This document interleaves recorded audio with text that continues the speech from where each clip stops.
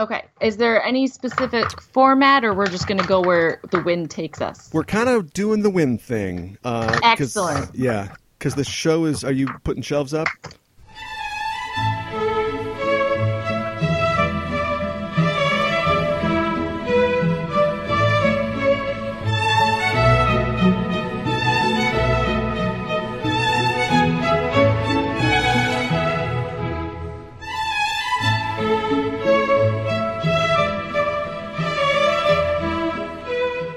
Take your seat, movie fans. The film is about to start. Welcome to Craft to Services, the show where we look at the bad films of cinematic history, the movies that critics rejected but audiences embraced. I'm your host, Aaron Coker, a.k.a. Caliban. I'm also the host of the Just Enough Trope podcast and the Enterprising Individuals podcast on the Just Enough Trope network. Find out more at justenough.trope.com. Joining me on the show today is Melissa F. Olson, author of Dead Spots and the Scarlet Bernard series, also the Boundary Magic series, as well as Nightshades with Tor.com Publishing, and more. Melissa, welcome to the show. Thank you very much. I'm so excited to do this. Good to have you here. Good to have someone on this safari with me. It's dangerous to go alone. You're an author of urban fantasy, but you're a movie fan too. Is it safe to say that you're a bad movie fan? Yes and no. I actually studied film at the University of Southern California. So I actually sort of was educated in this stuff, which makes it almost worse when I like really terrible movies. Yeah. When I was in college, there were a lot of people talking about like the most recent silent French film. And I would be like, yeah, but seriously, how funny is Jaws the Revenge? Right. And that's a good film school too, isn't it? Yes, it is. It is quite a very good film school. Yeah. And my initial intention was to kind of work in that industry, and then the fates kind of aligned themselves differently, and I ended up writing. But I still love a good bad movie. Not as much with alcohol as I used to, but still. Sure. Yeah. Still. Those lubricants certainly help. What do you get? What's the joy of a good bad film? That's a great question. When I was in college, we had this instructor who, they get actual filmmakers to teach the classes at USC because they're right there in LA. So why not? And this gentleman, who is an awesome guy, and one of his biggest features on his IMDb page was the movie Silent Predators, which is one of those sci-fi Saturday afternoon horror movie of the week things. Right. And so being just a bunch of degenerates as we were, we hounded this poor instructor until finally he got us a copy to watch together on VHS, because that's like all he had. And so we went to like this was a very small class, like maybe 12 kids. We were pretty tight. So we went to the one of our houses which had a VCR. And we sat there and we did tequila shots and we watched this movie. And oh my gosh, my 12-year-old dog is named for one of the characters in this movie, for real. Because it is so freaking funny. It's Harry Hamlin just at his best. Yeah. And like every time you think it can't get more ridiculous, they would go into snake vision, where we are now seeing from the snake's perspective. So the camera's like a foot off the ground and it's red. Because as we know, snakes only see in murder red. Right, exactly. So, whenever I think about bad movies, I think about this specific experience of being in a group of people my age, sitting around laughing our asses off at this movie. And it wasn't funny just because it was a professor, although that was, a marvelous icing on the cake. Right. It was funny because it's so ridiculous that you laugh. And at that time, I'm not sure they were intentionally funny. Eventually sci-fi kind of wised up to the fact that everyone was laughing at their movies and they decided to roll into it, which I appreciate. But at this point, I think they were still trying to make horror movies. And, just something about the honest effort combined with the hilarious result is just very appealing to me. Yeah. It's like the absence of cynicism. Yes, I agree. And it's also... it doesn't require much of you. I was talking recently about the movie Wonder Woman, which is a fantastic film. I hope it wins many Oscars. I'm so proud of how it's done and what it does for women and female filmmakers. But the truth is that watching that movie is kind of rough because it gives you all the feelings. It's so good that it makes you sad, it makes you happy, exuberant, depressed, grieving. Like it's an emotional ride because it's so good and so well made. And that's wonderful, and I'm so glad those movies are being made. But there's also something to be said for the movie that doesn't require anything of you. Yeah. For where you just all you're supposed to do is sit back, laugh, goof off on your cell phone, and enjoy it as much as you feel like. Escape. Yeah, I think there's a place for that too. Yeah. And a lot of my film school compatriots would probably disagree with me, but like I went and saw The Mummy 2 times in theaters. Oh, really? Okay. I sure did. No regrets. # no regrets. Because it is silly and campy and fun, and it doesn't require anything of me except like the ticket price. Yeah. And I went to 10 a.m. shows, so not a lot of money right, on that. But right, yeah. I do appreciate, with life being as stressful as it is these days, I have a great appreciation for movies that are meant to entertain us in a very relaxed, no strings attached kind of way. Yeah, I agree. Like The Mummy was very fun, and I was pulled down a little bit while watching it not because of, like you said with Wonder Woman, there are like very important things being discussed, but the whole desire by studios to like push this into a franchise, and like now I watch movies and instead of being able to have fun, I'm like making sure that I'm seeing the Easter eggs or the setups that they're doing for like the next film. So that made me I was a little tense about that. But yeah, if you can just sit back and just have a lot of fun with that film.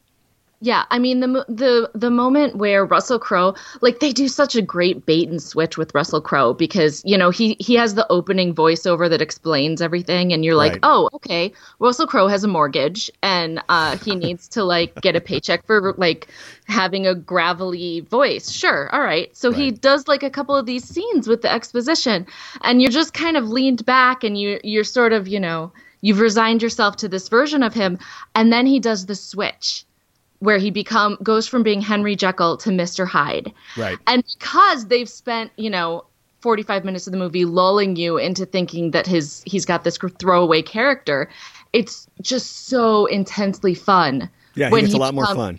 He does. Yeah. And it came out of nowhere because obviously you're waiting for it to happen, but I was surprised by how much I enjoyed it. Yeah. Did you hear, just on a little bit of current events, what James Cameron said about the Wonder Woman film recently? No, I didn't. He said, and I'm totally paraphrasing because it's one of those articles that I sort of hate read for a while and like flipped away, but he basically he doesn't know what everybody's so excited about with the new Wonder Woman movie, and he sees it as the same kind of like exploitative thing that Hollywood has done throughout its existence, and of course tried to turn the conversation back to a character like Sarah Connor, who's not glamorous, and we're not worried about how she looks, and she's a bad mom, and she's flawed and stuff like that. Yeah, I mean, it is a tough balancing act. It's hard to say this is the perfect feminist film, especially because our understanding of what feminist means continually evolves. Right. For example, this movie and Wonder Woman is an established property. You can't just say, okay, this is gritty Sarah Connor Wonder Woman. Like there are certain beats you have to hit. Yeah. I know, right? Yeah. That would be my Wonder Woman show. No, they made so many changes in such subtle, brilliant ways. Like she no longer runs around in a tube top. Did you notice she has a strap? Right. So, for years and years, comic book readers, especially female comic book readers, have complained that it is kind of unrealistic and silly for her to be running around in like a corset because, when you're running and you have boobs. And lots of jumping, lots of landing. Accidents can happen, man. Right. And that's not very, majestic and superhero-ish. I mean, maybe it is, but it's also not PG-13. Anyway. Right, yeah. And Patty Jenkins actually said something to that effect. I don't think it was in response, but just when she was talking about the film, that, like, people are complaining about this, and she's like, what do you want? Like, we've given you this amazing story. We've shown her as a strong character. She dresses that way because that's the way the character's always dressed, and now you're going to tell her how to dress? Like, what is your issue here exactly? Yeah.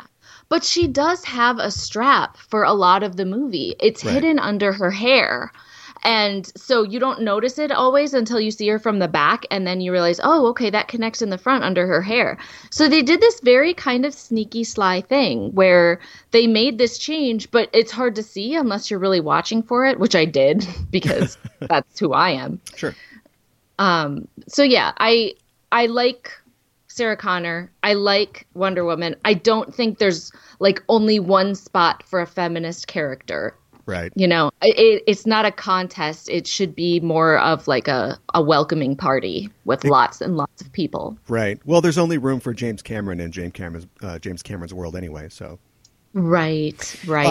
Hey, as like a lot of movie fans and aspiring screenwriters or even film students, you worked for Blockbuster back in the day. I did. Yes, I did. All the screenwriters and critics I know have worked at a movie store at some point. What is the benefit for a movie fan? Like, why has everybody done that?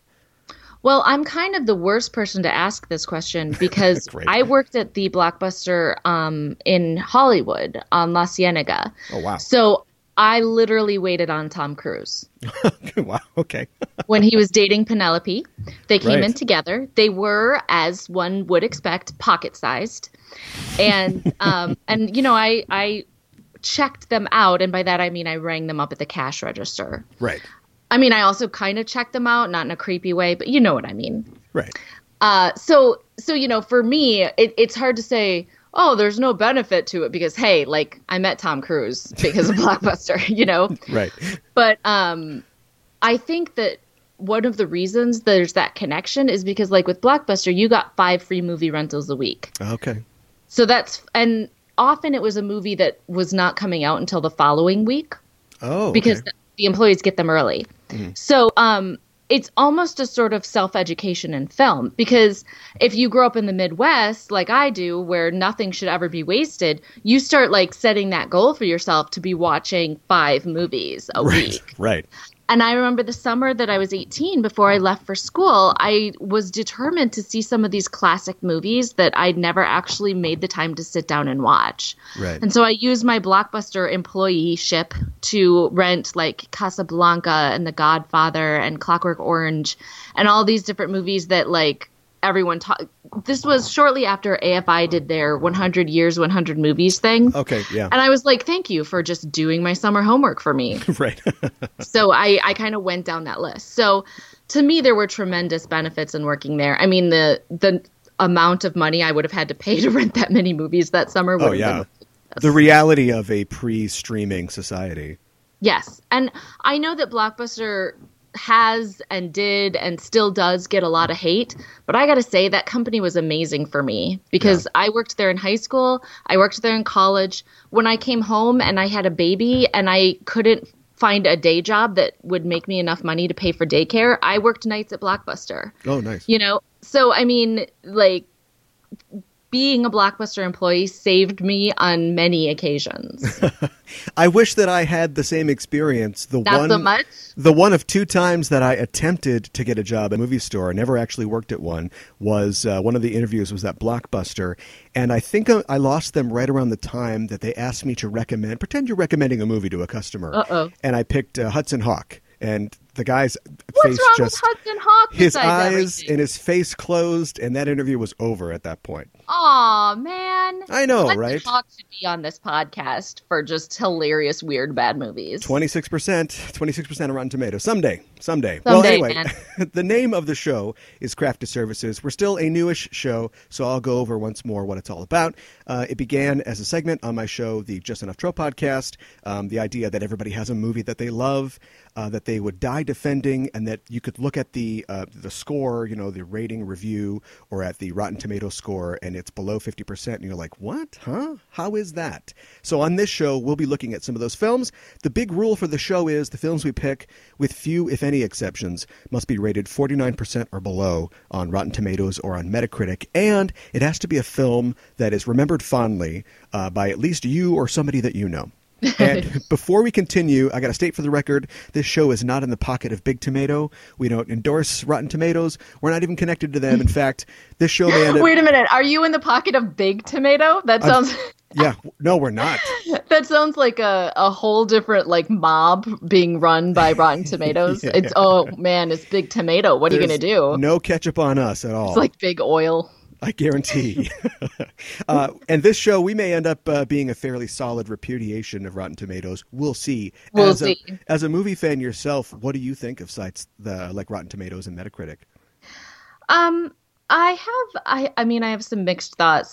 Recently, Brett Ratner had an interview where he bemoaned how Rotten Tomatoes was ruining all of Hollywood and film. Okay, sure. And I've seen a lot of think pieces like that recently. Yeah, and it personally destroyed his career. Oh, please. I think these are tools. And you decide how much you use a tool and how important it is to you. Yeah. If you decide that you are going to live and die by Rotten Tomatoes and you will never see a movie unless it's rated fresh, then you've kind of put yourself into a box here. You've limited yourself. Right. And maybe that's what you're into. That's fine. But I think that Rotten Tomatoes is brilliant as a guiding tool that you have to really consider before you go see a movie. Or that you have to consider how important you're going to make it, I should say. When The Mummy came out, I really wanted to go see it because I love the ancient Egyptian stuff. I was so intrigued by the whole Penny Dreadful in the modern day kind of premise of doing this dark universe. I was disappointed that Tom Cruise was in it, but there were so many things that I was interested in. And then it came out and it got a 13%. Right. And I could have, and I almost did say, oh, nope, 13 is just, it's too low. I can't do it. Yeah. But I just kind of said, you know what? Screw it. This is a movie I want to see. I think I might get enjoyment out of it because it checks these certain boxes that appeal to me personally. Yeah. And I had a great time. I don't regret it for a second. I actually went back with my husband because I started being afraid that I was just losing it because I'm this isn't that bad. And I actually made my husband, but no, I didn't make him. He was interested by then because I had talked about it for 2 hours.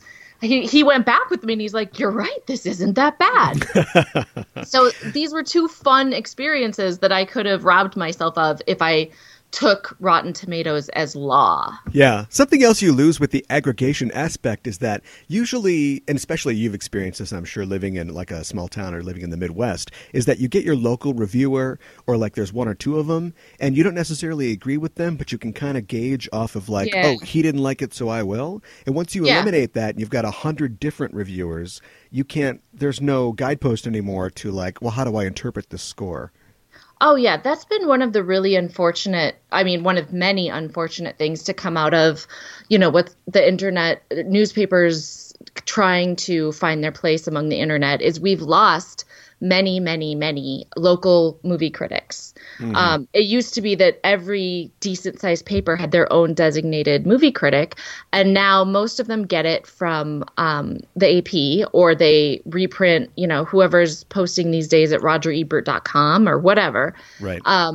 So you no longer have the people of Minneapolis having their own guide. Maybe they do. This is just an example. Sure.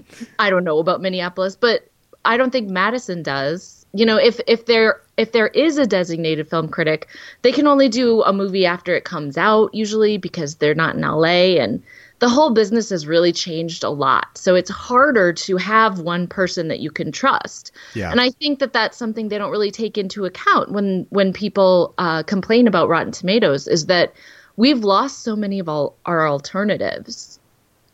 We've lost so many of that one voice of the guy that you listen to. Yeah. For me, I really like Entertainment Weekly's reviewers, but even then I'll kind of watch because, there's one guy that really favors the like tiny foreign movies that Right. he won't like anything that's big budget, at all, just on principle and so forth. So you kind of got to keep an eye on it. Yeah, I used to read Entertainment Weekly all the time, and I really kind of broke up with them and got mad at one of the reviewers when she gave Fight Club an F.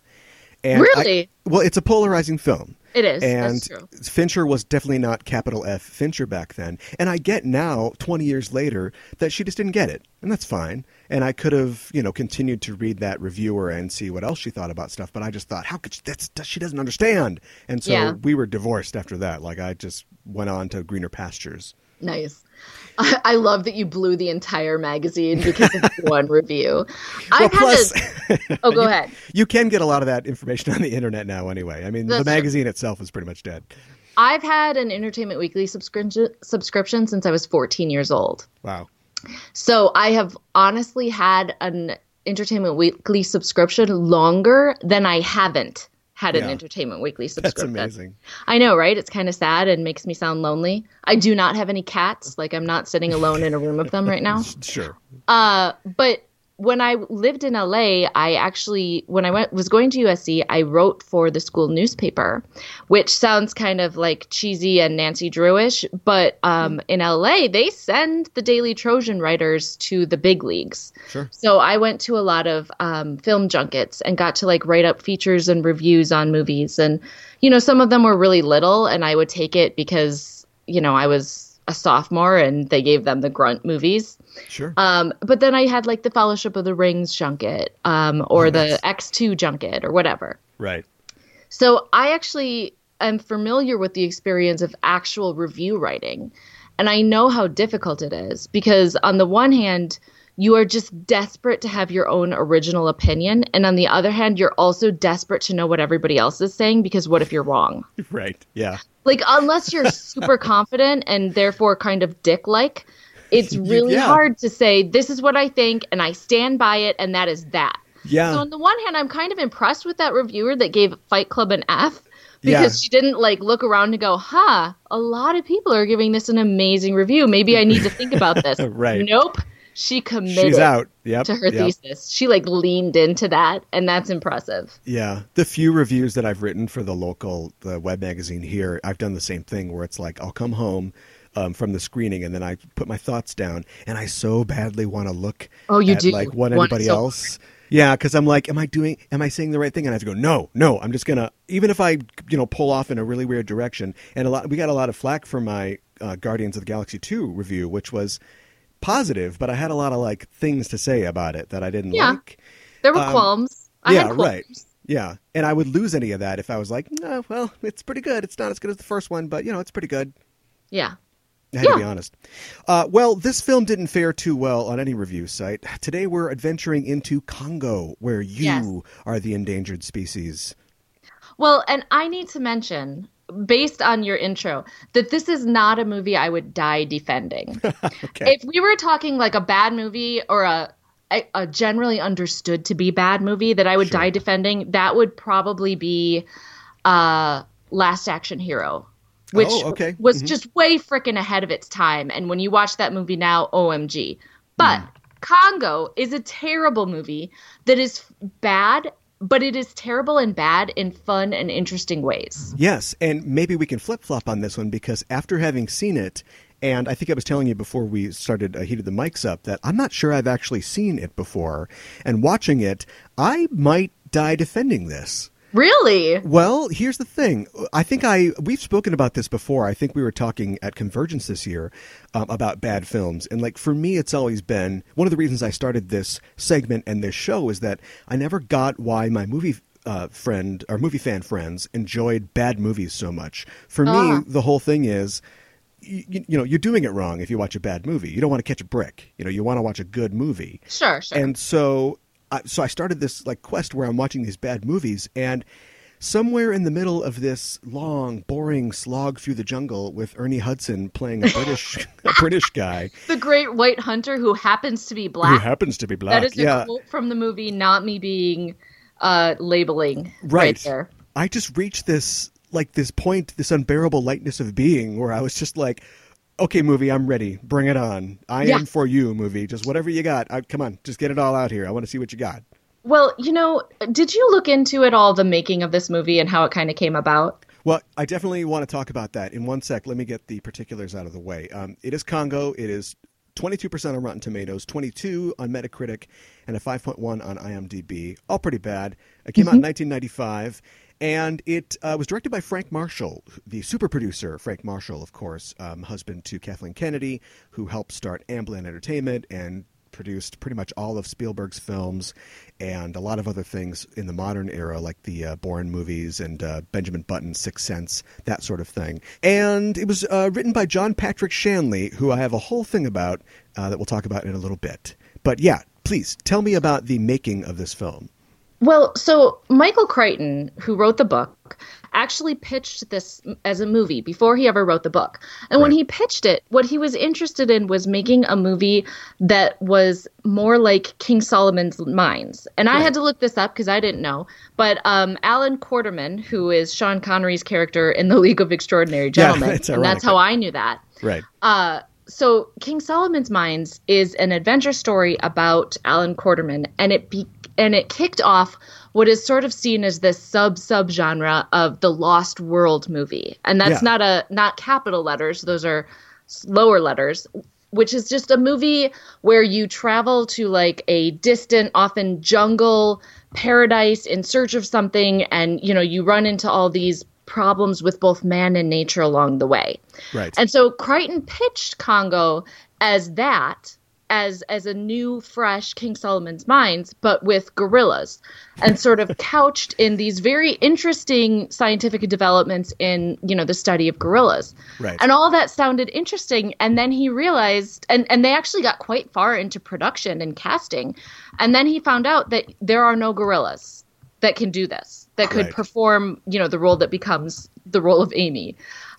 He kind of assumed that, somewhere out there was a gorilla with just dreams of Hollywood, I guess. Right. Yeah, get me the gorilla. Just like, casting get some something. Headshots. I don't know. Yeah, get some headshots of gorillas. Right. But once he started to really look into it and discovered that there were no gorillas that could perform in this way, he dropped the project. And then he went off and he wrote the book. And the book came out in 1980. Right. Which is still a long, long time before the success of Jurassic Park.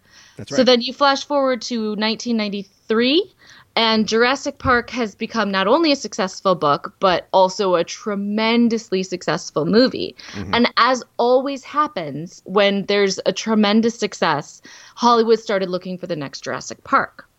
And Jurassic Park is a movie that I love to death. It is in my top 10 movies of all time, easily. Sure. It is amazing and that it holds up very well today. But what it really boils down to is that it's a creature feature. Yeah. Right? It's a movie about humans against these creatures that they have underestimated, and the creatures go crazy and start killing them. Right. Like, that's a very old genre. It just happens to be a remarkably well done example. Yeah. So then what happens is you have Congo, the book, which is, the kind of King Solomon's Mines, Lost World subgenre adventure. And then you have Jurassic Park, the creature feature, and you have a movie studio that is trying to smush those two ideas together and then have bad robot apes perform them. Right. And so it is actually this beautiful, perfect storm of nonsense. Yes. That is what you get out of all that. And it's so interesting because it's like, Dave Barry has a bit in one of his books about the most avoidable car accident in the world, which is where you have like this one idiot man who's driving in the like far right lane, and then you have the one idiot man who is and that's not me. He says man specifically, who is coming up the on-ramp, and neither of them wants to move over for the other. And so the cars crash. Very slowly together. Very slowly together. And it is the accident that everyone can see happening and no one stops. Yeah. Like at any moment to say, hey, maybe something's off here. Yeah. Maybe we should stop. So I was looking at a list of the movies that Frank Marshall has produced, and it's extensive. I mean, he and his wife Kathleen Kennedy have produced many, many movies, and at some point you must just. Not everything is going to be a winner. Do you know what I mean? Like when and as an artist, I'm sure you feel this. You want everything to be the best.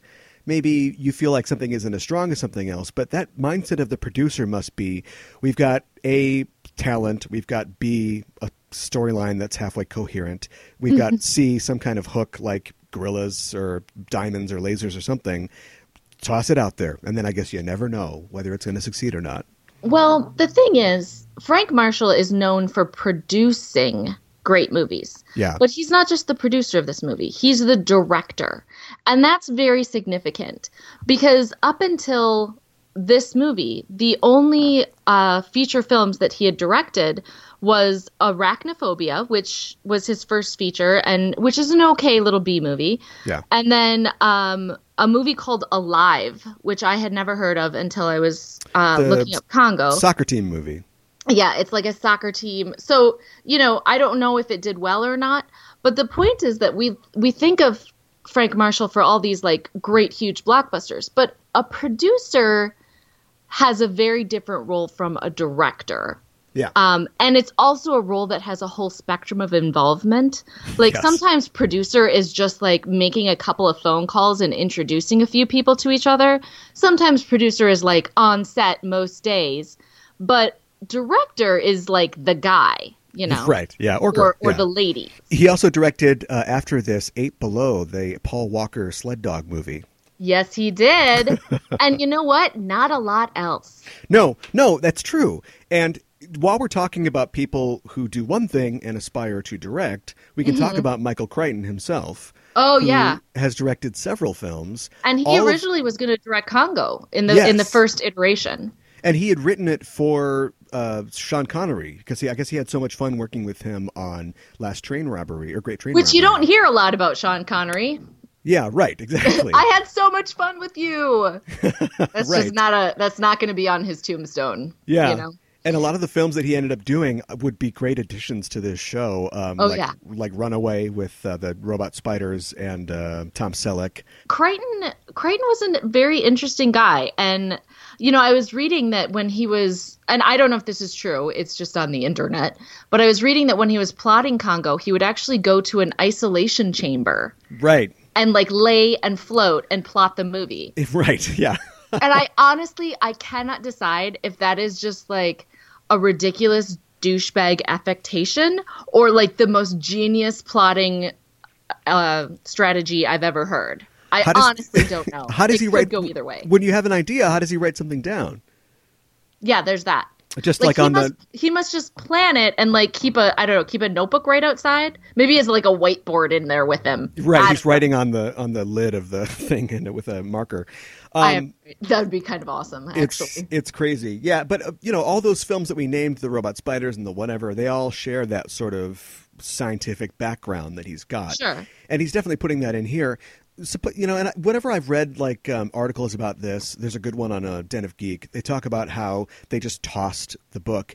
I feel like a lot of the book is still sort of there a little bit. They did keep some of it, yeah. Yeah. They changed a lot of the important stuff, and a lot of the characterizations have shifted. Laura Linney's character, Ross, is very, very different. Yeah. In the book, she is like an ice queen. In fact, this is something I wanted to talk about. I almost prefer the movie version of Ross. Okay. Because when I was watching it, again for this, and there are so many ridiculous problems with this movie, most of them leading back to the fact that they did not have the technology to make the movie they wanted to make. Yeah. But Ross is actually kind of a fantastic character. She's a complete badass. She does not have a romantic love interest at all. Right. Like, she used to date one of the characters, but it's not really a thing. No. But she's never sexualized. She doesn't wear a bikini. She doesn't cry on screen. Right. She's ex-CIA, and she wears khaki and baseball caps. And she's very pragmatic and cool under pressure. Right. And if you look at, like, the other kind of big action movies that were coming out at this time, you have GoldenEye, which is a Bond movie where, like, a woman kills somebody with her thighs, and Right. Batman Forever, where Nicole Kidman just kind of like purrs around in slinky dresses. Right. I don't see a problem. So, even Jurassic Park had to stick in a romantic relationship between Ellie and Grant and make Yeah. them partners, which was not in the book. Right. So the one thing I just legitimately respect about this movie is what they did with Laura Linney's character, because she's a very unconventional action movie heroine at the time. And the fact that there really isn't anybody who like calls her a bitch or like makes jokes about having sex with her, like you have she's on this expedition with all these men and they all treat her with respect. Right. Like, these are not things that are common tropes in action movies of the 90s. I'm trying to remember. I went through a Crichton phase, probably like a lot of people, after Jurassic Park came out, and I read pretty much all of his books that I could get my hands on at the time.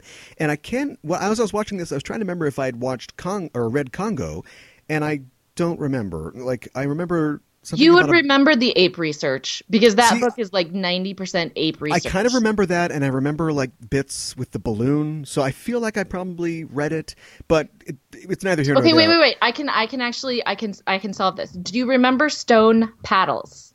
Stone paddles? I don't think so. Okay, because in the book, first of all, the book has way better action scenes than the movie, which is kind of ridiculous. Movie, way to go. So do you know the scene in the movie where they have like set up a perimeter fence and the apes are like attacking it frequently? Right. That is a huge sequence in the book, and it's actually very similar to Aliens. Only I believe the book came first, where they're counting down the rounds and they're basically like counting down to their own death. Right. I want to say it came out in Congo first. Okay. But the whole creepy thing about these white apes, which are frankly terrifying in the book, is that they use tools. Yeah. They don't kill people by sort of running up to them and menacing, which is what they seem to do in the movie. They right. Don't they kind of just like wiggle at them in a threatening manner, and then the people are like, and they die. Right? Yeah. No, in the book, the people who originally trained the apes to be their guard dogs gave them stone paddles.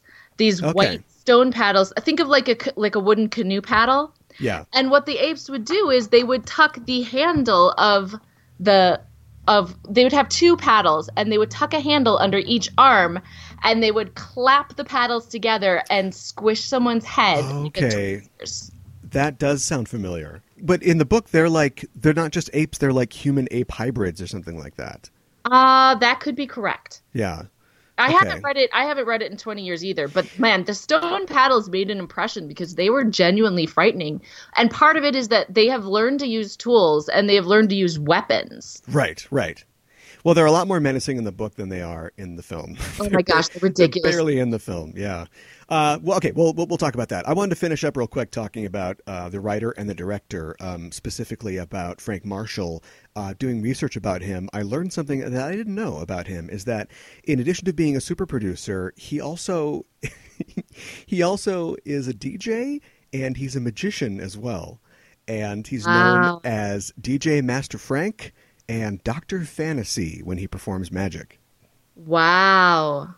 Everybody's got to have a hobby. I tend to just sort of think of him as Kathleen Kennedy's arm candy, but okay. Right, sure. Yeah, you can. He's at Lay, as in like L.A. French, Lay Doctor on Twitter, and he retweets people who go, "Thanks, Dr. Fantasy, for doing some magic tricks," or "Hey, I met DJ Master Frank at this, at this record shop, and it's so exciting." Wow. There's a Lego, there might be in the movie too, I'm not sure, but there's a Lego Jurassic World character named DJ Master Frank after him. I did not know that. Now, put your tinfoil hat on. That connects to the fact that there is Jimmy Buffett's in this film. And yes, he is. He's in Congo, which is I did not know. And they're big buddies. And then people think that Jimmy Buffett is in Jurassic World because there's the guy with the margaritas or whatever, but nobody's ever really confirmed that. But it's all connected, man. Well, John Patrick Shanley, this drives me nuts because this guy, he's a well-known, he's an Oscar-winning writer or screenwriter. He wrote Moonstruck. Okay. And he also wrote Joe versus the Volcano. Okay, going down a little bit. Not known for being a great film. Right. P.S. He wrote Doubt, both the stage play and the screenplay. All right. And directed Doubt as well. And yeah, he's just all over the map. And my thing is, and he wrote Alive, like I said before. He also wrote a movie that I covered on Just Enough Trope, one of the worst films I've ever seen, but that same sort of, what is going on? It's a Kevin Kline movie, a movie called The January Man. Oh, I hadn't even heard of that. Which is not very good. So no kidding, really?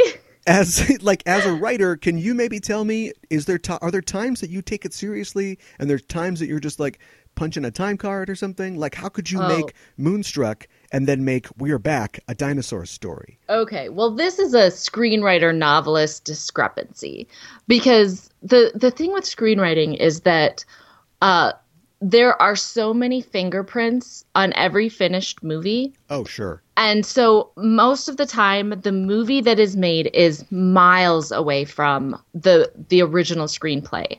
Okay. So then what it often becomes is sort of complicated blame game for who did what. And and I mean that in both the positive and negative way. Like sometimes you have a crap script and then you hire some brilliant script doctor who, by the way, will never get credit anywhere. You will never find it online. Sure. And they turn everything around.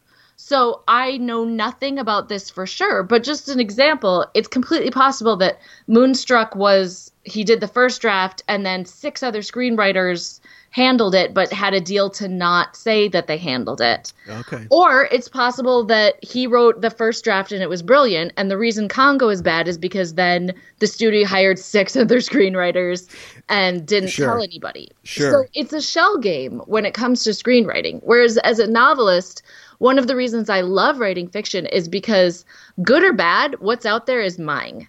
Yeah. You know, there's going to be an editor that had some contributions, and a good editor has great contributions that make my work better. Yeah. But ultimately, I don't have to say yes to anything. You know, they can't rip giant holes in my book and publish it without my permission or knowledge. That's just not a thing.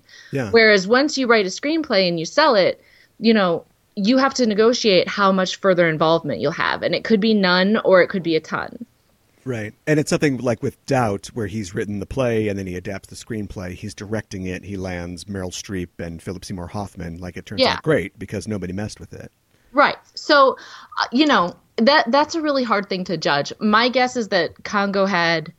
And then, you know, sometimes you do get multiple screenwriters and it works out okay, which is what happened with Spider-Man Homecoming. I want to say there were 6 credited screenwriters. Yeah, there were 6. Yeah. Usually I've found upwards of 3 and you're in trouble. Oh, yeah. Like you can, because often you have writing partners with screenplays. And then, so 2 is totally normal and fine. Sometimes you can get like a third person in there, or it's based on a novel and then they get credit or whatever. But once you get past 3... You know, I gotta say, Spider-Man Homecoming is the best film I've ever seen with 6 screenwriters, except maybe Monty Python and the Holy Grail. Oh yeah, that's fair. That's a different situation, but yes, that's fair. So we got that locked away. And as far as the script goes, I don't think that it's a horrible script necessarily. There are certainly points where an artiste or somebody who considers themselves to be like a, you know, master of dialogue or wordsmith has added these little elements where you go, well, that's a touch. That's an artistic touch. Like there's a reason that somebody is really obsessed with whether or not you're eating their sesame cake. And there's a reason that's hilarious. That's one of my favorite parts. Stop eating my sesame cake. Yes. Well, we could just talk about who's in this film. Delroy Lindo in an uncredited role. He doesn't. And then, of course, Tim Curry literally stops eating it by taking it out of his mouth. Or there's a part, you know, where it just seems like every character has a very specific characterization. Like very few people, I think, are winging it. They have one quality. Yeah, well, exactly. Yeah, they have one quality, and it's like that's what their thing is. You know, Ernie Hudson is the stereotype of the Great White Hunter character. Of course, he's not white, but he's that all the way through. Yeah. And so we've got these archetypes, these characters that have been assembled by this writer who goes, I'm going to make sense of this scribble on the lid of a sensory deprivation tank that was given to me. Right. You know, Ernie Hudson's character is fascinating because on the one hand, Ernie Hudson seems to be having the time of his life. He has said in interviews that this is one of his, if not his most favorite role. Right. And I can totally see that because this movie belongs to him and he owns his role, except when you actually really listen, Monroe is the worst character because all he does in the whole movie is tell everyone who they are and what they're doing. Oh. So, so when he meets Mr. Homolka, the Tim Curry character, he just kind of immediately comes out and says, I remember you. You are the guy that did this and this. Yeah, and then he meets somebody else and he says, oh, I know exactly what you're doing. You're doing this and this, and we'll see how it turns out. Yeah. So his role is to kind of go through the movie and, he's a translator and he's translating the story to the audience. Yeah, there's a lot of info dump from him in that way. There is, but also just when he talks to the characters, he's telling them exactly who they are and their purpose in the movie, right? Which is so lazy, but at the same time, he says it so just cheerfully and with such charm that you're kind of just rolling with it. Yeah, and his, like you said, his interpretation, his performance of the character is just takes you along. If you really listen to his accent, it's horrible, And but, what is it? Like, what is that accent? I don't even know. I have no idea. Yeah. At least with Tim Curry, they tell you he's Romanian. And yes. While I don't know any Romanian people that I could just verify that, he is at least he comes with a story. Stock movie Romanian is what he is. Yeah, right out of the box. Because it just has it's almost a like a Cary Grant accent. Yeah, right. Yeah. Sort of old timey. I think my favorite scene in Congo is when they're in Africa, or one of my favorites certainly, is when they're in Africa and he is standing with Peter, poor Dylan Walsh, who's, this has just got to be the worst experience of his life. Right. Anyway, he's standing with Dylan Walsh and a silverback gorilla, not one of the magic white gorillas, but supposedly a regular gorilla, charges them. And Ernie Hudson's character's like, don't move. And he's like, yeah, I know. I've read the books because he's actually a primatologist. Right. And then it kind of the camera does this very clever thing where they follow, Peter's character and the gorilla runs away and Peter turns to look at Ernie Hudson and Ernie Hudson is gone. And he's like 50 feet away and he's like, and Peter's like, what happened to you? And he's like, I ran away. And that's it. And in the most cheerful, charming manner, I ran away. Sorry about that. You just gotta kind of love it. Most male hero characters, you'd think less of them for running away from a gorilla. Right. But because it's Ernie Hudson and because he's having the time of his life in this role, you laugh and it's funny. When really it's he should be the butt of the joke and he's not. Right. Yeah. And he's got a black T-shirt on and a brown overshirt that's a button-up. And it makes me think of Winston Zeddemore, so that's fun. Oh, there's one shot in this movie where he has a machine gun and he's holding it and he's kind of creeping forward and he's wearing a backpack. And and there's just this one shot where I was like, oh, stop everything. I'm having like a Winston flash moment. Right. And then I remember what movie I'm in and it's like, oh, it's just Congo. Yeah, right. There are a lot of actors in this film that I would describe as they're going to come up on this show again. They're usual suspects in the sort of B-movie actor bouquet, except for Laura Linney, who at the time, was not as big as she is now. No. Everybody on this list are all people who you could see in a sci-fi original film or on a USA series at any time. And we talked about Dylan Walsh, Ernie Hudson. I love that Joe Don Baker. Oh yeah, Joey Pants is in this. Joey Pants is in this movie. I think they kind of hired solid, dependable character actors. Right. Like, these are the people who you would hire in fairly decent movies, but they would be like the guy that watches the moon landing on a screen, with a little microphone on his ear. Right, yeah. Like, it's that guy. He's actually cast right in this film because he's the guy who, drives the golf cart or whatever and then shows up once or twice to get them off with the on their journey. Brilliant and then he's shirt, gone. And by brilliant, I'm referring to the colors and not the quality. His shirt in this movie which he wears. I don't know. I honest to God couldn't tell you if they're two different shirts or if the first shirt has some sort of like sentience and it's sort of crept its colors around and it's still the same shirt. Maybe there's it's reversible, exciting stuff happening with that shirt. Yes. And Joe Don Baker, of course, is in it in the beginning and the end. This blew me away. John Hawkes is in this. And John Hawkes is another guy who definitely went on to do more than this, but has still not really, even after his Oscar nomination for Winter's Bone, hasn't become like a big thing. But it's so weird to see him have literally like one line, which is like, gorilla, and then he just dies. Well, and Bruce Campbell, man, I mean, yeah. He's an interesting choice because even by then, he is known for these, very tongue-in-cheek, comical horror movies. Right. And he does have a fantastic scream face, which I realized when I watched this again. That, like, you think of him for his comedy chops, but when he sees the great white ape and he really screams for the first time, you're like, man. There it is. I am scared for you, sir. Yeah, it's weird. I heard that he had tried out for the role of Peter and didn't get it, and then they just gave him this. And like I said, dodged a bullet, Bruce Campbell. Well, maybe, yeah. I would have liked to have seen him interact with the monkey with the power glove a little bit. Oh my gosh! But he's, not having seen the film, I kept thinking, okay, he's the Dr. Livingston Stanley thing. Like they'll finally get there, and he's been alive somehow. Nope, just laying in a pile of bones. Dead. Super dead. Yep. Spoiler alert. Right. Well, yeah, this is all spoiled. Can we just talk about poor Dylan Walsh and who life he must have ruined to take this role? Because it is the hardest. Okay, not only is this poor actor who plays Dr. Peter Elliott, he's acting with a gorilla basically every time he's on screen, and it's not a real gorilla even, it's a robot gorilla. Right. And the movie takes great pleasure in implying some sort of romantic relationship between him and Amy. Did you notice this? Like, many times, characters walk past him and the robot and look at them and like kind of like, elbow each other and say, ha ha, they're like husband and wife. Yeah, right. That happens like 6 times in this movie. Poor Dylan Walsh, like, must have just ruined someone's life to have to take this part where he is like romantically entangled with a robot gorilla. Right. And it's so weird, like just looking at his credits, like this was the beginning of the end. Like this is the biggest thing he's ever been in. And it wasn't a failure.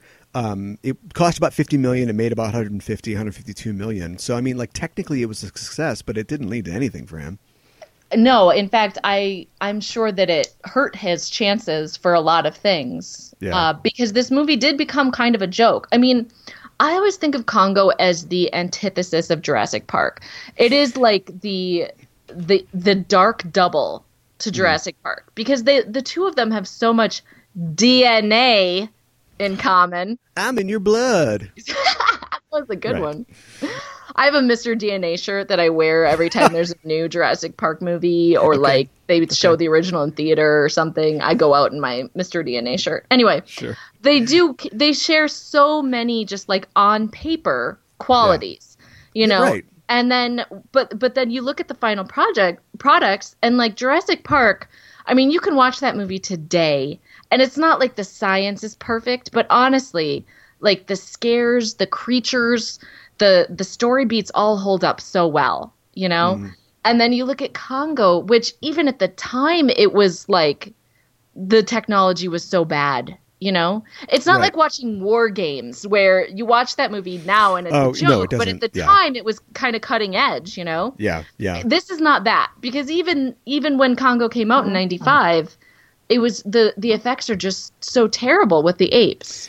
Yeah, and it's funny you mentioned that the difference or the similarities between them. Like, it's not like Jurassic Park is The Godfather as far as script goes. Like, it's not, I feel like it's the same thing with sort of one-notish characters up against these circumstances. It was written by David Koepp, who's written a lot of great stuff. Mm-hmm. But they're very similar. So it's like, why do you think it is that one hit and one didn't? Other than, tiny women in gorilla suits instead of CGI dinosaurs. I think it's the genre clarity.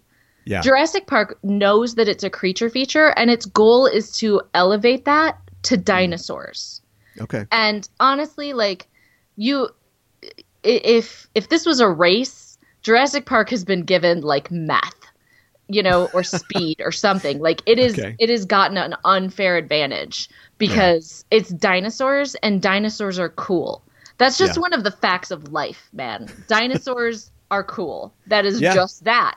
And so Jurassic Park already had that going for it, but it's very comfortable and aware of the fact that it is a creature feature, and it is about man's hubris and man versus Mother Nature. And it also really celebrates dinosaurs both as terrifying monster and this awestruck, like, thing to be just really beheld and admired. The first scenes where we really see dinosaurs, not the scene where they get sucked into the raptor cage, but when we really see them, it's all awe and majesty and, oh my gosh, nature. And Jurassic Park knows what it is, and it does that really well, whereas Congo is trying to be Jurassic Park with a story that is nowhere near the same genre.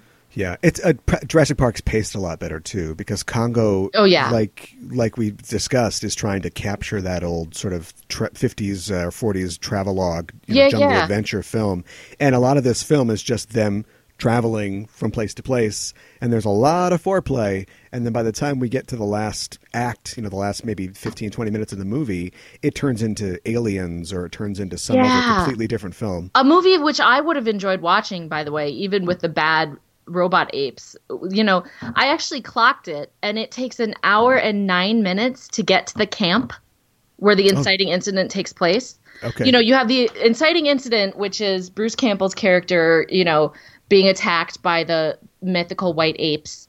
Yeah. And then they're supposed to get back there. Well, it takes an hour and 9 minutes, which is almost the entire rest of the movie, just to get to the site. Yep. And that's not even like seeing the white ape. That's arriving at the location. Yeah. Like, can you imagine if Jurassic Park took an hour and 9 minutes to arrive at the park? Yeah, that would not be so good. No. It is very well paced, and it's got an act structure that is tight as a drum, whereas Congo is literally all over the place. Well, let's talk about the gorilla in the room. Let's talk about Amy in this movie. Amy. Except for the fact that gorillas are sort of the problem, or I guess the hook in this film. Why are Amy and Peter in this film at all? Like, after they begin this expedition, they get to the point where CIA lady is going to pay for it. Right. Why doesn't she just kick them off the plane? She doesn't really know that she needs them at all. Well, then the movie makes a point later to say, thank goodness you have your ape, because that's the only reason we're letting you go. My little gadget broke, and I can't find the laser anymore or whatever. So now the monkey knows where it is because she remembers. She smells it in her own memories or something. Right. I don't know. Yeah, right. But other than that, there's just maybe in the book it was more clear as to why we brought a monkey along. But they combine these two. It is in the book? Oh, the book is okay. So you've read Jurassic Park, the book. Yeah. And so you know that it is a huge part of that book is about chaos theory, right? Yeah. That's actually how they begin the different sections of the book is with Dr. Malcolm's chaos models. It's like the iteration of a fractal, yeah. Right. Whereas in the actual movie that follows, that's a very small part of the story. He gets one monologue, and that's about all that happens. Right. Well, Congo, the book, is about ape behavior and also to some extent American Sign Language. Okay. And it goes deep into the history of studying apes. And I think that's really Crichton's gift, is he makes that interesting. When I say out loud, oh, it's the history of primatology, that doesn't really grab me. But the way that he describes it and the way that he draws these characters into it is so interesting. Yeah. And then you have the movie where not only do they not focus on that, but they make a point to have Laura Linney's character ask Peter, why teach an ape to talk? And he shrugs. He has no answer. Which is the dumbest freaking thing, because they actually showed us a clip of the technology with the talking arm Right. You know, where they showed a person who was born without vocal cords being able to speak with the magic, what did you call it? The glove of wonder? The power glove. The power glove. So that, hey, look, there's a reason that you just put on screen. Like, Right. but they, like, one of the things I was thinking of as I rewatched this movie is, what are they saying about academia and, like, doctors and professors who study things? Because Peter seems to have no idea why he's doing any of the things that he does. Right, no, like, right. Amy is like his child, and he raises her like a child. Don't give him any more grant money. He's not going to discover anything at this point. Right.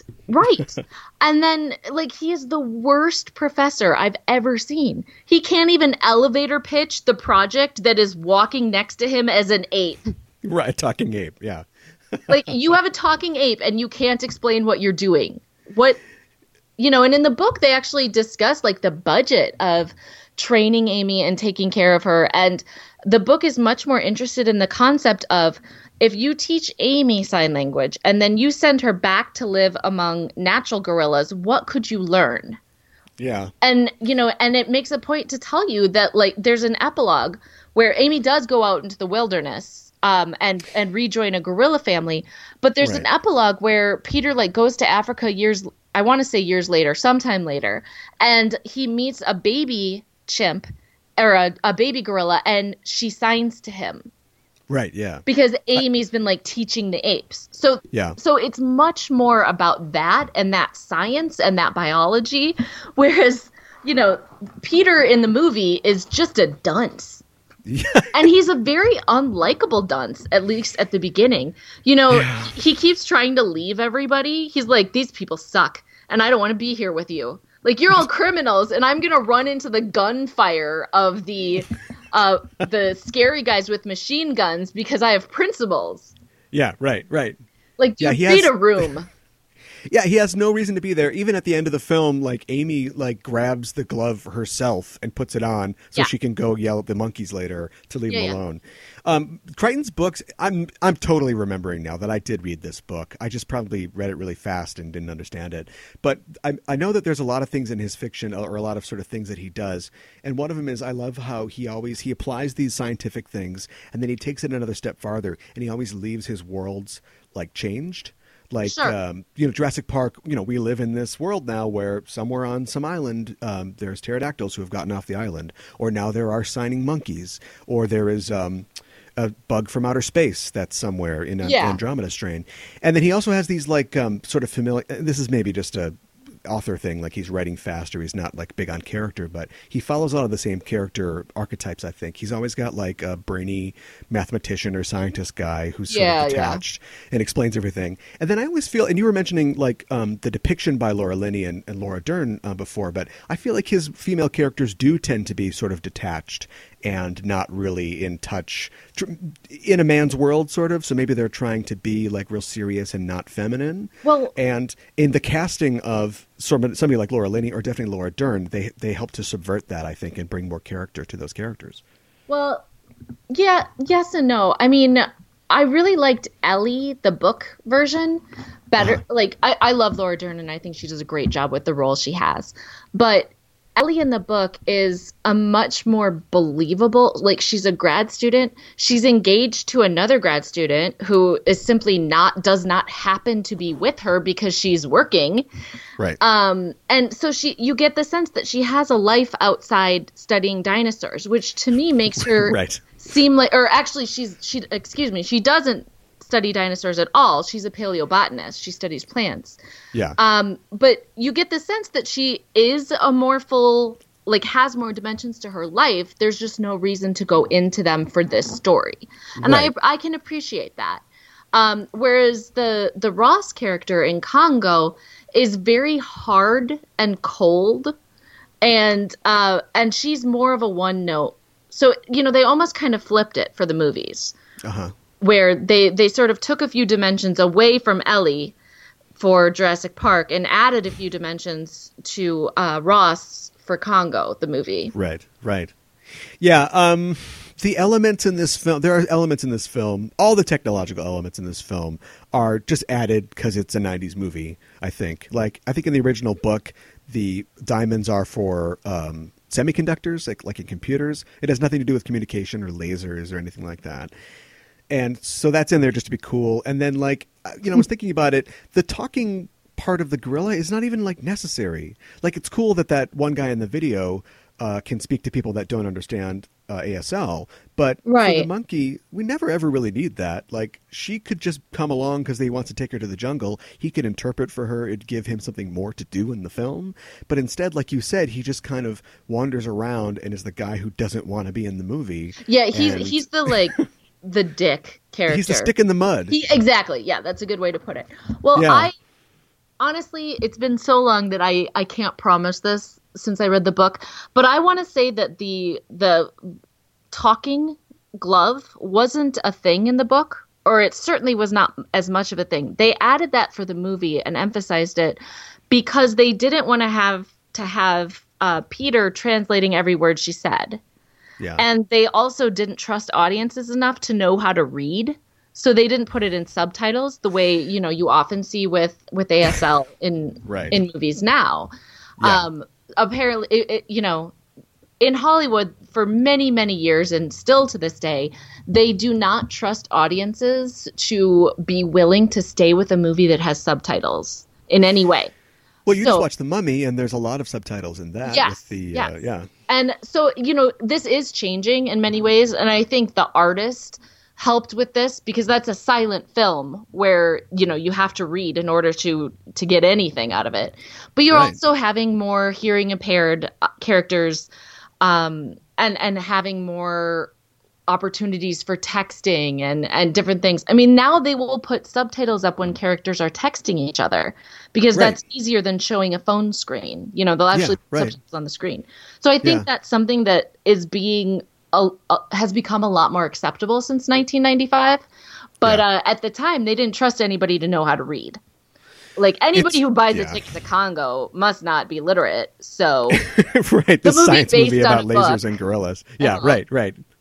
Can't be literate. So, this movie amazes me because it was, made for $50 million, and maybe that's just Frank Marshall as a producer being smart with money. But it was shot on location in 2 locations in Africa. They shot in Costa Rica for some of the jungle sequences as well. And I think that it, for the most part, looks pretty good. It's either like a really expensive cable movie or like a sort of, mid to low budget feature. But like, I think it looks okay for the most part. Everything looks okay except for the robot apes who are unfortunately in like every shot. Yeah, well, there's nothing you can do about that. Yeah. No, I'm not over it. I'm still not over it, man. I have not acquiesced to the robot apes. Like, it's just still so. Well, you know what? Like today, you didn't buy her smoking that cigar. Oh my Come gosh. on. I don't know if the cigar or the martini is worse.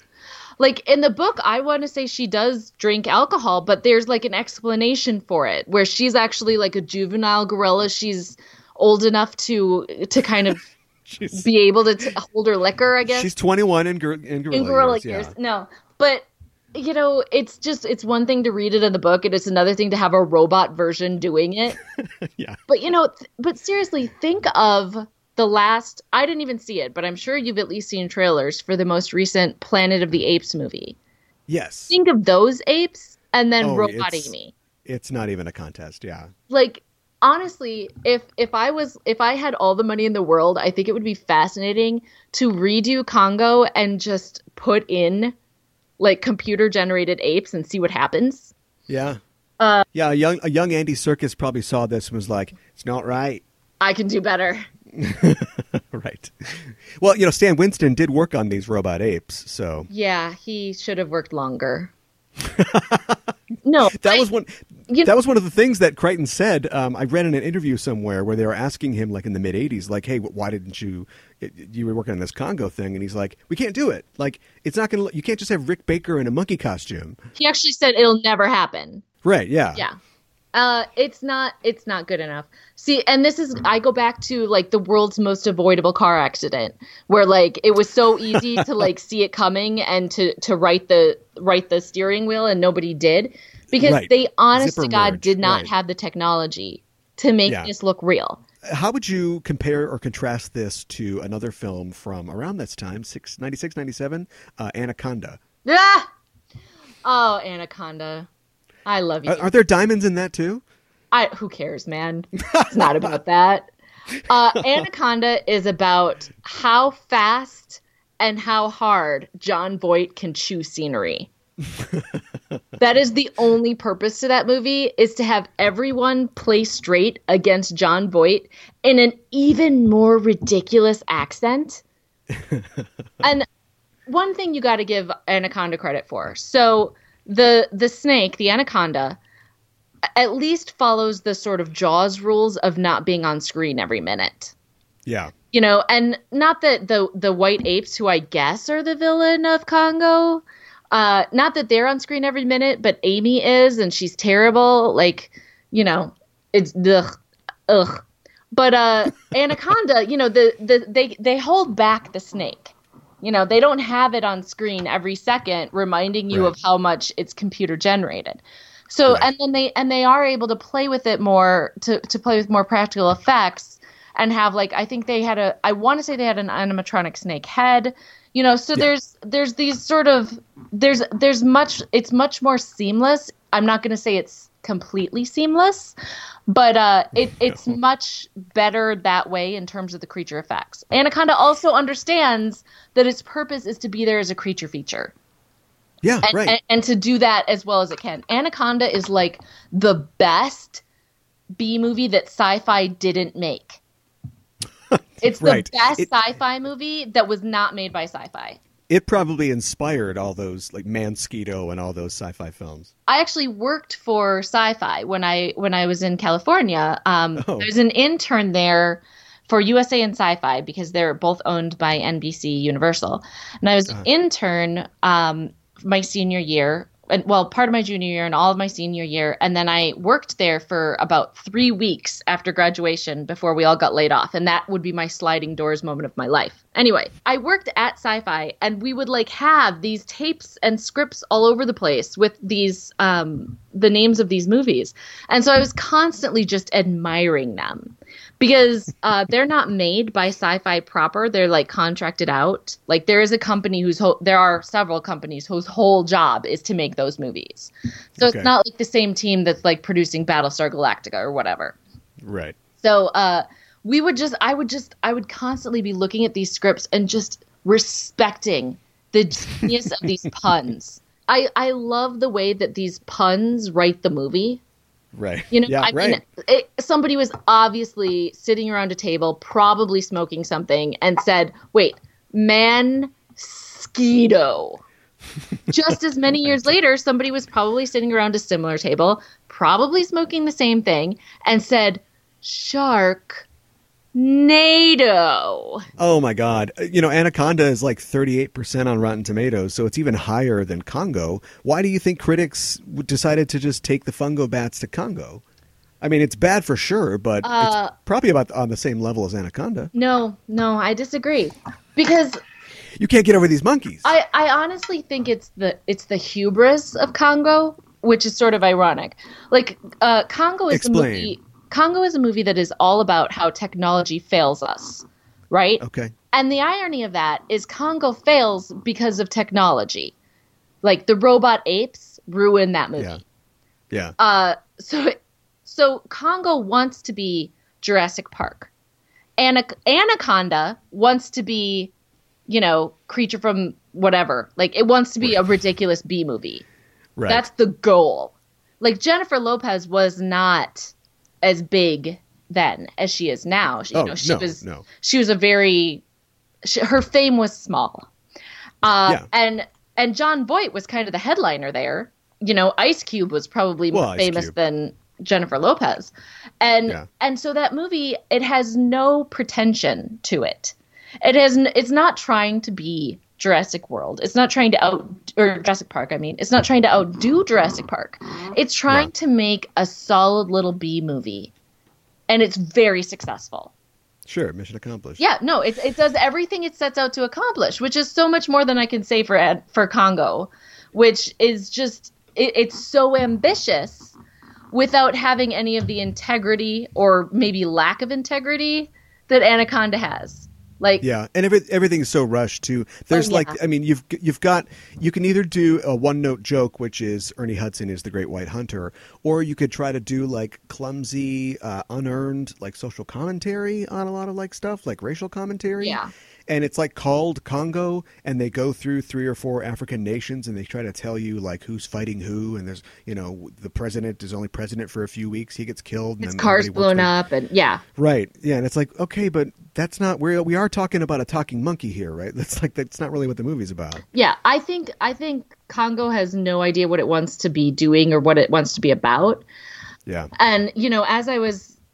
And I like creature features. I think it's a really fun little genre. I'm a big fan of even the self-referential stuff, like Snakes on a Plane, which is Snakes on a Plane is like sort of the god of Sharknado. Like it is very meta, very self-referential. It knows that it's making these ridiculous paint strokes, and it just celebrates that. Like I'm good with that. I'm good with the like more serious Kong Skull Island kind of creature feature. I'm happy with all this. But Congo is trying to be, you know, the lost city of Zinj and be the great white ape. You know, there's like a 15-minute creature feature inside of this weird travelogue movie. Yeah, which is poorly shot. At least for the action scenes, are not very good at all.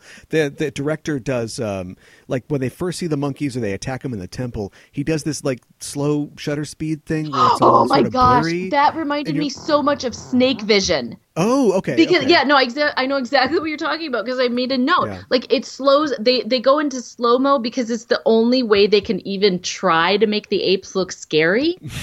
Sure.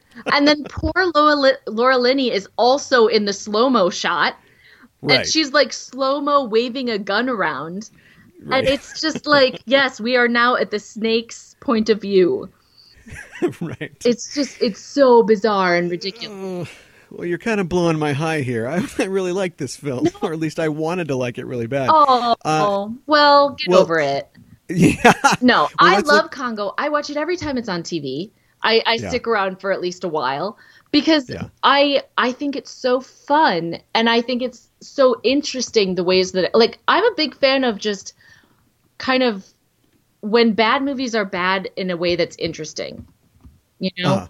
A recent movie I saw just off the top of my head was Atomic Blonde, which is a movie of action sequences and nothing else, really. Yeah. It's just spy tropes with, you know, surrounded by amazing action sequences. And the badness of that is not interesting to me, you know? Yeah. You can't just have a good time figuring out where they went wrong. Like, they obviously didn't put any effort into story except as a way to frame these, you know, kick-ass fight scenes. So do you think there is an heir to Congo? Like a modern day something that pulls off what Congo is doing? Stick with me okay. Here. I'm already excited. Through the sort of precepts that we've kind of set up, like a movie that has a lot to explain, has a lot to get you to sort of understand and buy, has technological challenges, and has to overcome sort of unscary bad guys and crappy action, The Matrix. The Matrix fixes all those problems. It also totally pulls the rug out from under you and has to explain to you like this entire different world. It's got philosophical underpinnings that it doesn't dig too deeply into, but there's a lot of, you know, Buddhism and stuff like that in it. And it takes a bunch of guys in black suits and makes them really scary. Yeah, I can see that. Okay, you're not buying it. I'll try again. What about? I'll need a little more time though. No, this is right now. The quiz is now, and you're being graded. It's not an open book. No, no, no. I never gave open book tests when I was a teacher. It's a trick question because they don't make this kind of movie anymore. They don't do this anymore. I don't see. I would have to disagree because the more we talk about this, the more I think the Mummy does this. Well, the recent okay. Mummy, like the Brendan Fraser Mummy, is its own thing. Like that's very much trying to be like a romantic, 30s kind of homage. Yeah, but in that way, I'd almost say that it's almost closer to Congo in its sort of old timey structure. Because there is, except for there's a thing at the beginning, and then they travel for a long time, and you're like, all right, so you're going to get to a mummy eventually, right? And then they do, and then there's a big climax. That's true. The Mummy definitely shows up a lot earlier in the more recent version, but I think that Congo is very guilty of trying to have its cake and eat it too. Like it wants all the sesame cake. Yeah, it's sesame cake. Thank you. I can't believe that I did not get that pun myself. Like it was right there and now I'm embarrassed. I actually wrote that joke in my notes and I was going to see if it came up organically and it did. So. Oh, but see, now you've ruined it by saying that it was planned. Whoops. I'll cut that out. Okay.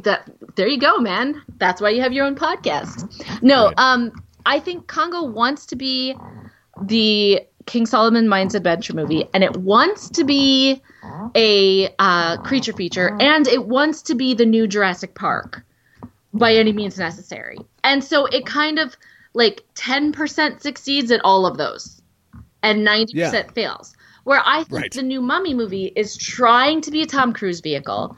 It specifically vehicle for Tom Cruise.